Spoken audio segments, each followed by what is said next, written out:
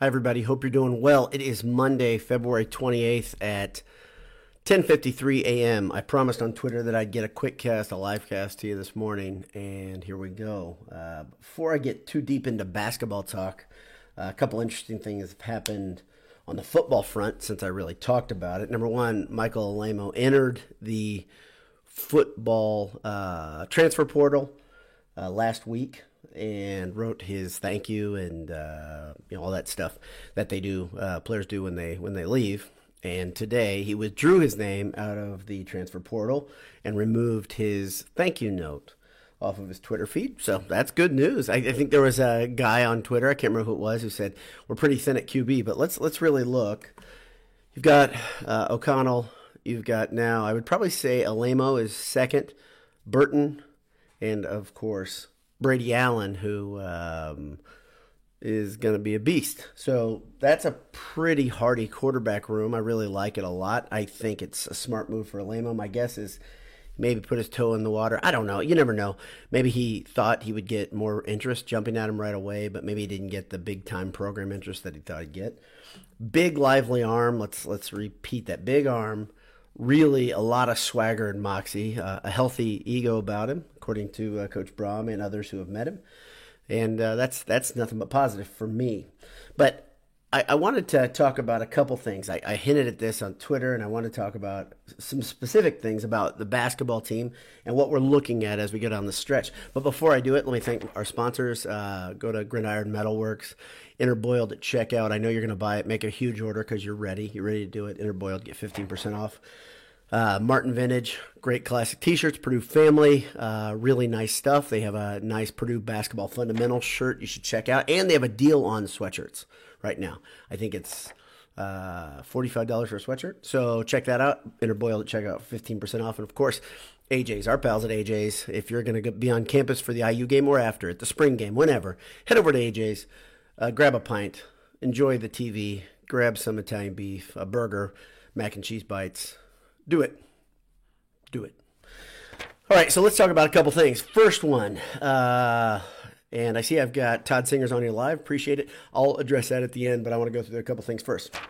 So first off, Purdue in this final stretch of games, they've got, of course, at Wisconsin tomorrow at 9 p.m. Then you've got IU at Mackey. And then the Big Ten tournament. I had someone ask me the question, really are the standings of the Big Ten set? Of course they're not set. But Purdue's standings and Purdue's enter to the Big Ten tournament is a bit locked in this way. They're going to get a double bye as far as I understand it. Right now, Purdue is tied in second with Illinois, and they've got the tiebreaker, so they'd be the higher seed. Wisconsin is sitting outright in first because they only have 4 losses. Purdue's 5. Purdue has a chance to beat Wisconsin, get a share of that title. Of course, lock in. I don't know what seed they'd be because you'd have to go into a second tiebreaker versus Wisconsin, but they'd beat Illinois in the tiebreaker, and then you'd have Ohio State. Purdue is possible. They could drop down to 4th, but they couldn't drop below 4th because they have the tiebreaker over Ohio State. That's how I understand it. So if you look ahead, Purdue could possibly lose to Wisconsin, lose to IU, and then go to the Big Ten tournament as a 4 seed, get the double bye, so start on Friday. If they beat Wisconsin, beat IU, of course they'll be a 1 or 2 seed. I really don't know. It's probably a score thing or points, my guess. So Purdue and Wisconsin are pretty much deadlocked. Purdue has the tiebreaker over Illinois, so they'd be ahead of them. Maybe somebody can explain that to me, what they understand the tiebreaker be, where Purdue would stand if they beat Wisconsin, then beat IU. People have said this team is interesting because they think they could win or lose any game. They could go into Wisconsin and really lay a thumping on them, or they could go into Wisconsin and get whipped like they did versus Michigan. I don't see the latter happening there myself. I think Purdue will go into Wisconsin, play hard, but I don't know if we have any real reason to believe that they're going to. I don't think we have a reason to believe that they're going to thump Wisconsin. I really don't. Sure they could. And Matt Painter has been awfully good at the Kohl Center, but I just don't see that happening. Okay, so that's the first thing I wanted to talk about. I wanted to also jog your memory about something. Purdue had a really good team a couple years ago. Juwan Johnson, E'Twaun Moore senior year. They ended the season 4 straight losses. Then they went They may have lost the Big Ten tournament there because that was their fourth loss. And then they went and had a disappointing flameout versus VCU, Shaka Smart's VCU team. That was 2011. So it's not ancient history. Many of you guys who are listening remember that. Probably most of you guys remember that. Purdue is in the position they could lose some it'd be pretty painful if they kind of circled the drain, looked disinterested, didn't come into Wisconsin or IU inspired. But my gut would tell me that they'll come into IU really inspired regardless of the outcome of Wisconsin. I sure as hell hope so. I don't know why. This team's pretty even keel, which is a good and a bad thing. But like I told you guys last time, I really like to see a fire lit under them at some point. Second thing I wanted to talk about, and I hinted at this, and this is kind of a clickbait type thing on Twitter, and I said, Wisconsin really is Purdue plus. And what I meant by that is Wisconsin has a program that's created an identity in doing a couple things really well. They play good, solid defense. They beat you up a little bit. They have a bit of a bully mentality. They always have an unlikable guy on the roster almost every year. Part of that is because Davison's been there for 115 years. But they generally have a guy like that on the team, especially for the last 20 years. Even before that, into the 90s when you had Bennett as the coach, they were similar. But the program took a huge uptick in the early 2000s. And here's where Wisconsin is much, much, much better than Purdue in the tournament. Since 2000, they have 3 Final Fours. And this is a pipe dream for Purdue teams. But really, they had a couple great teams, a couple great players that carried them there. They were runner-up in the NCAA tournament in 2015. I believe that was in Indianapolis. I think I saw them beat Kentucky, I believe. And then they lost in the final, I believe. They were in the Final Four in 2014. And, of course, in 2000, if you're a Purdue historian, you remember Purdue beating Wisconsin, I think, for the 4th time that season to get to the Final Four. In the round of 8, Purdue played Wisconsin, and Purdue came up on the short end. One of the most frustrating Purdue losses I can ever remember, even comparing it to everything we've seen as Purdue fans. That was tough to swallow. So Wisconsin's identity and the fact that you look at them, Golden Black talked about this, Newbert talked about this. You look at that team, you're often not impressed, right? Obviously, Johnny Davis is great, but you look at the entire team, you're like, eh. And I really can't. I have a hard time removing myself from Purdue and most of the really good Purdue teams. Have Purdue teams been unimpressive to other teams as they came in, or were they kind of, I think a lot of programs, when they say they're going to face some of the great Katy teams and great Painter teams that were defensive-minded, I think that defense was scary to a lot of teams. I think you look at Wisconsin as an opposing fan, you're like, yeah, we should be able to handle these guys. And then Wisconsin does what they do so well over and over, and they keep winning. They're going to get, let's see, I think they have a share of the Big Ten title if they beat their last opponent, regardless of what happens Purdue, Wisconsin. So I think they may have it already. But I look at Greg Gard. I'm unimpressed with him. He doesn't send me Gene Katy vibes in that he's not that intimidating of a guy. He just seems like a jerk. But he's not Bo Ryan either. Bo Ryan, I thought, always had that program dialed in and did something special. Greg Gard, I never felt that way, and maybe it's because they have slow starts, and they did it again this year in the pre-con. I don't know, but in the Big Ten, they handle their business flat out, and you can't disparage them for that, and obviously for that tournament success. Finally, the third thing I wanted to look at was a little bit deeper dive, and it was something that a lot of Purdue fans have said, man, sometimes I just don't enjoy watching this team as much as previous teams, even as last year. I had somebody say that they liked watching last year's team a bit more than this year. And if you really think about why that might be, which I've been trying to analyze this, I think there's a couple things. Number one, when a team is exceeding expectations, that's one thing fans love to see because it looks like the guys are just grinding and working hard. Last year, that team was really doing some things that you're like, well, this is fun to watch this team grow up, and they've got a lot of good things happening. So that's one thing. So exceeding expectations is a big thing. But the second thing, I think a lot of people like surprises, meaning you come into the game, you're like, I don't know how this is going to go, and then your team, Purdue, beats that team. Okay, so I wanted to dig a little bit deeper in the idea of surprises are great, except when they're not great, because we've had some surprises this year that, and I have anyway, I don't want to put words in your mouth, but we've had surprises this year that weren't the best, most positive thing. And let me give you some examples. Okay, on the loss, let's go positive first, okay? On the positive side, the Nova game for me, the Purdue-Villanova game, that was a surprise. I didn't think Purdue would beat Villanova. I thought they'd beat North Carolina. I didn't think they'd beat Villanova. And the way they did it was awesome because Purdue kind of had more didn't know kind of about it. They had more horses. They poured it on at the end, right? That was a big surprise. Florida State game was a surprise to me because the offense was so dominant at the end of the game, especially that second half. Purdue just had this gear that overwhelmed Florida State. I thought Florida State was still pretty good at that point. I was wrong, clearly.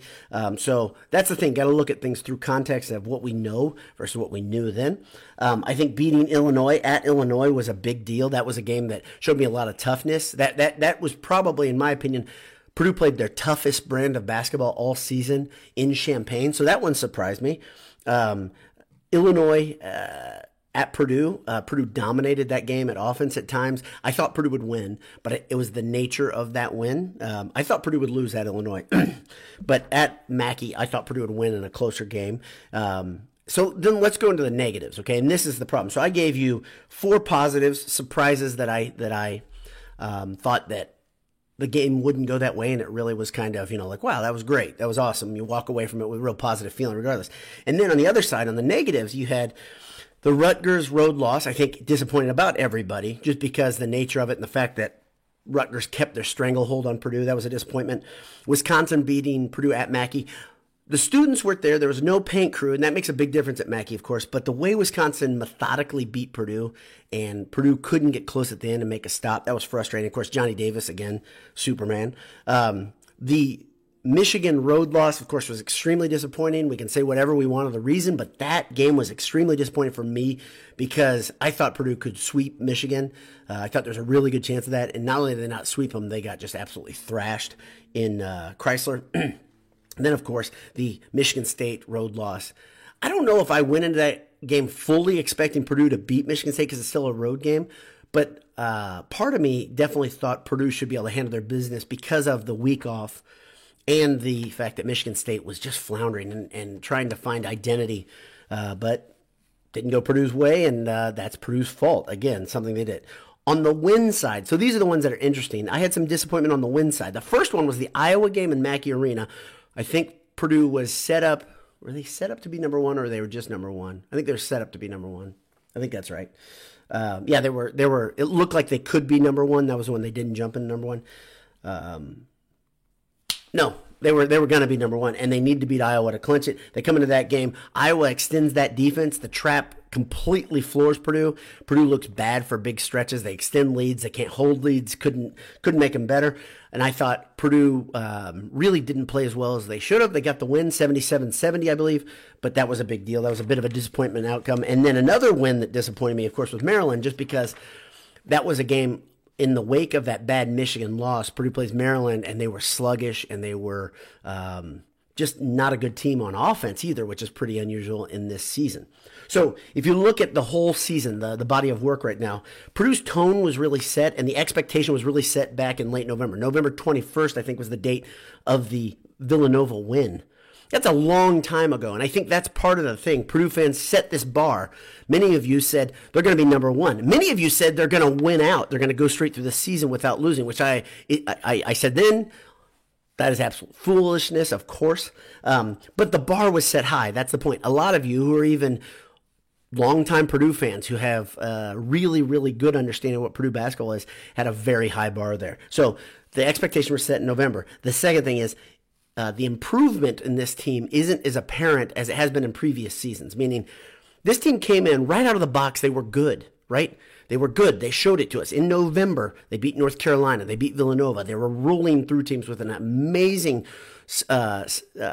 offense, amazing depth.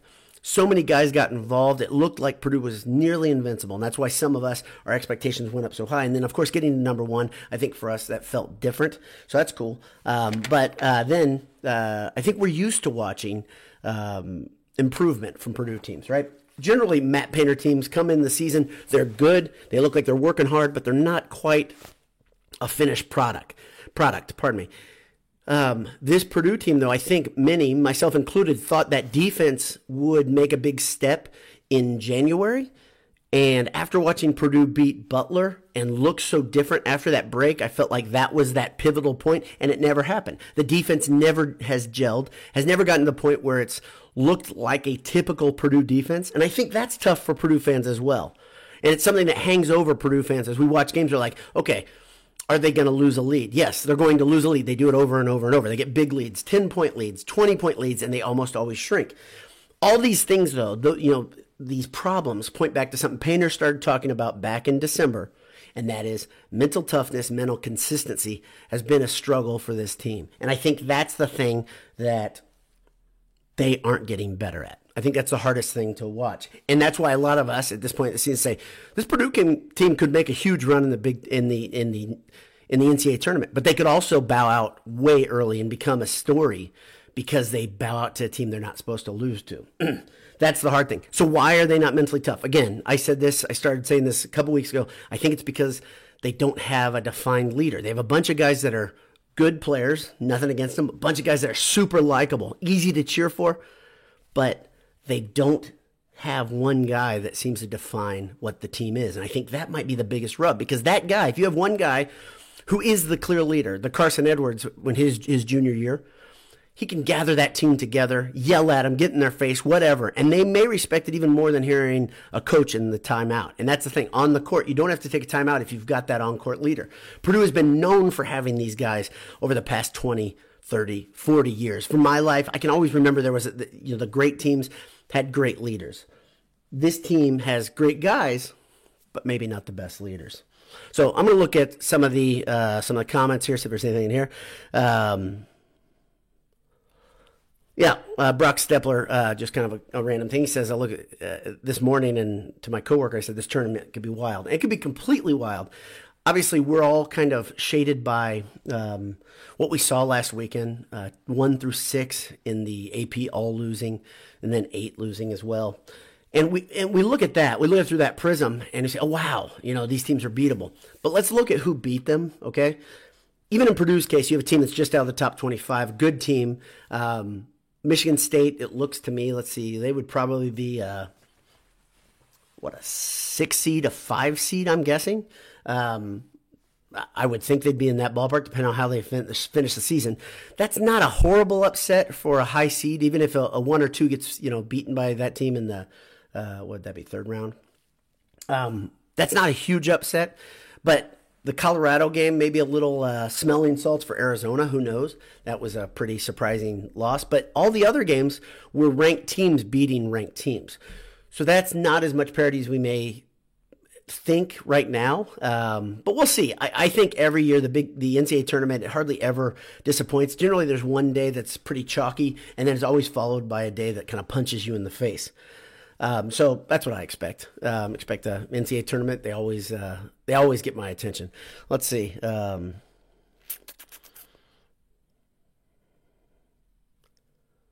Sorry, I'm so bad at fielding questions on the fly, and there's a ton of comments here, and a lot of them had a lot of words, so they're hard for me to quickly breeze over. But anyway, I do appreciate you guys tuning in live. I appreciate you guys who are listening on as a recording, and I hope today I gave you guys a little something to think about, because I've been thinking a lot about these things as Purdue goes down the stretch. Obviously, Purdue is really what they look like. Purdue could have a historically great season if they win out. So if they of course, if they win the Big Ten tournament, I don't really even care about that. I've told you that 100 times. But if they beat Wisconsin and IU and win one tournament game, that record is going to be up there with some of the best of all time for Purdue. That's a big deal to me. I like seeing that. But if they lose to Wisconsin, beat IU, lose in the Big Ten tournament, all of a sudden that record, I believe, starts looking pretty in line with a lot of Purdue teams we've seen, Sweet 16 type teams that were good. The difference is this Purdue was way, way up at the beginning of the season, like we were talking about. So expectations matter. The way the team finishes matters more than anything. And all of us, every single Purdue fan, want to see Purdue play their best basketball in March and hopefully early April if they're that blessed to get there. Thanks again for tuning in. Nolan Hostetler says, hey, Dowd, what are your thoughts on Newman? My thoughts on Newman, if you kind of tuned into this regularly, number one, I love Newman. I think it's a big loss that he's not a part of the rotation anymore. I understand why Painter has the perspective that he does, where he needs guys that come in and kind of are good at just plugging in and being consistent right away. Newman is not the defender that Morton is. That's the first thing out of the box. He is not. He's not a horrible defender. He's not worse than some of the guys that play regularly, in my opinion. I could dig deeper in that, but I'm not going to right now. But I think the big thing is Newman came in, he was supposed to be a shooter, right? He's supposed to be a guy that knocks down shots, and he takes a little while to get in the flow of the game, especially on games where, for one reason or another, he's cold right out of the box.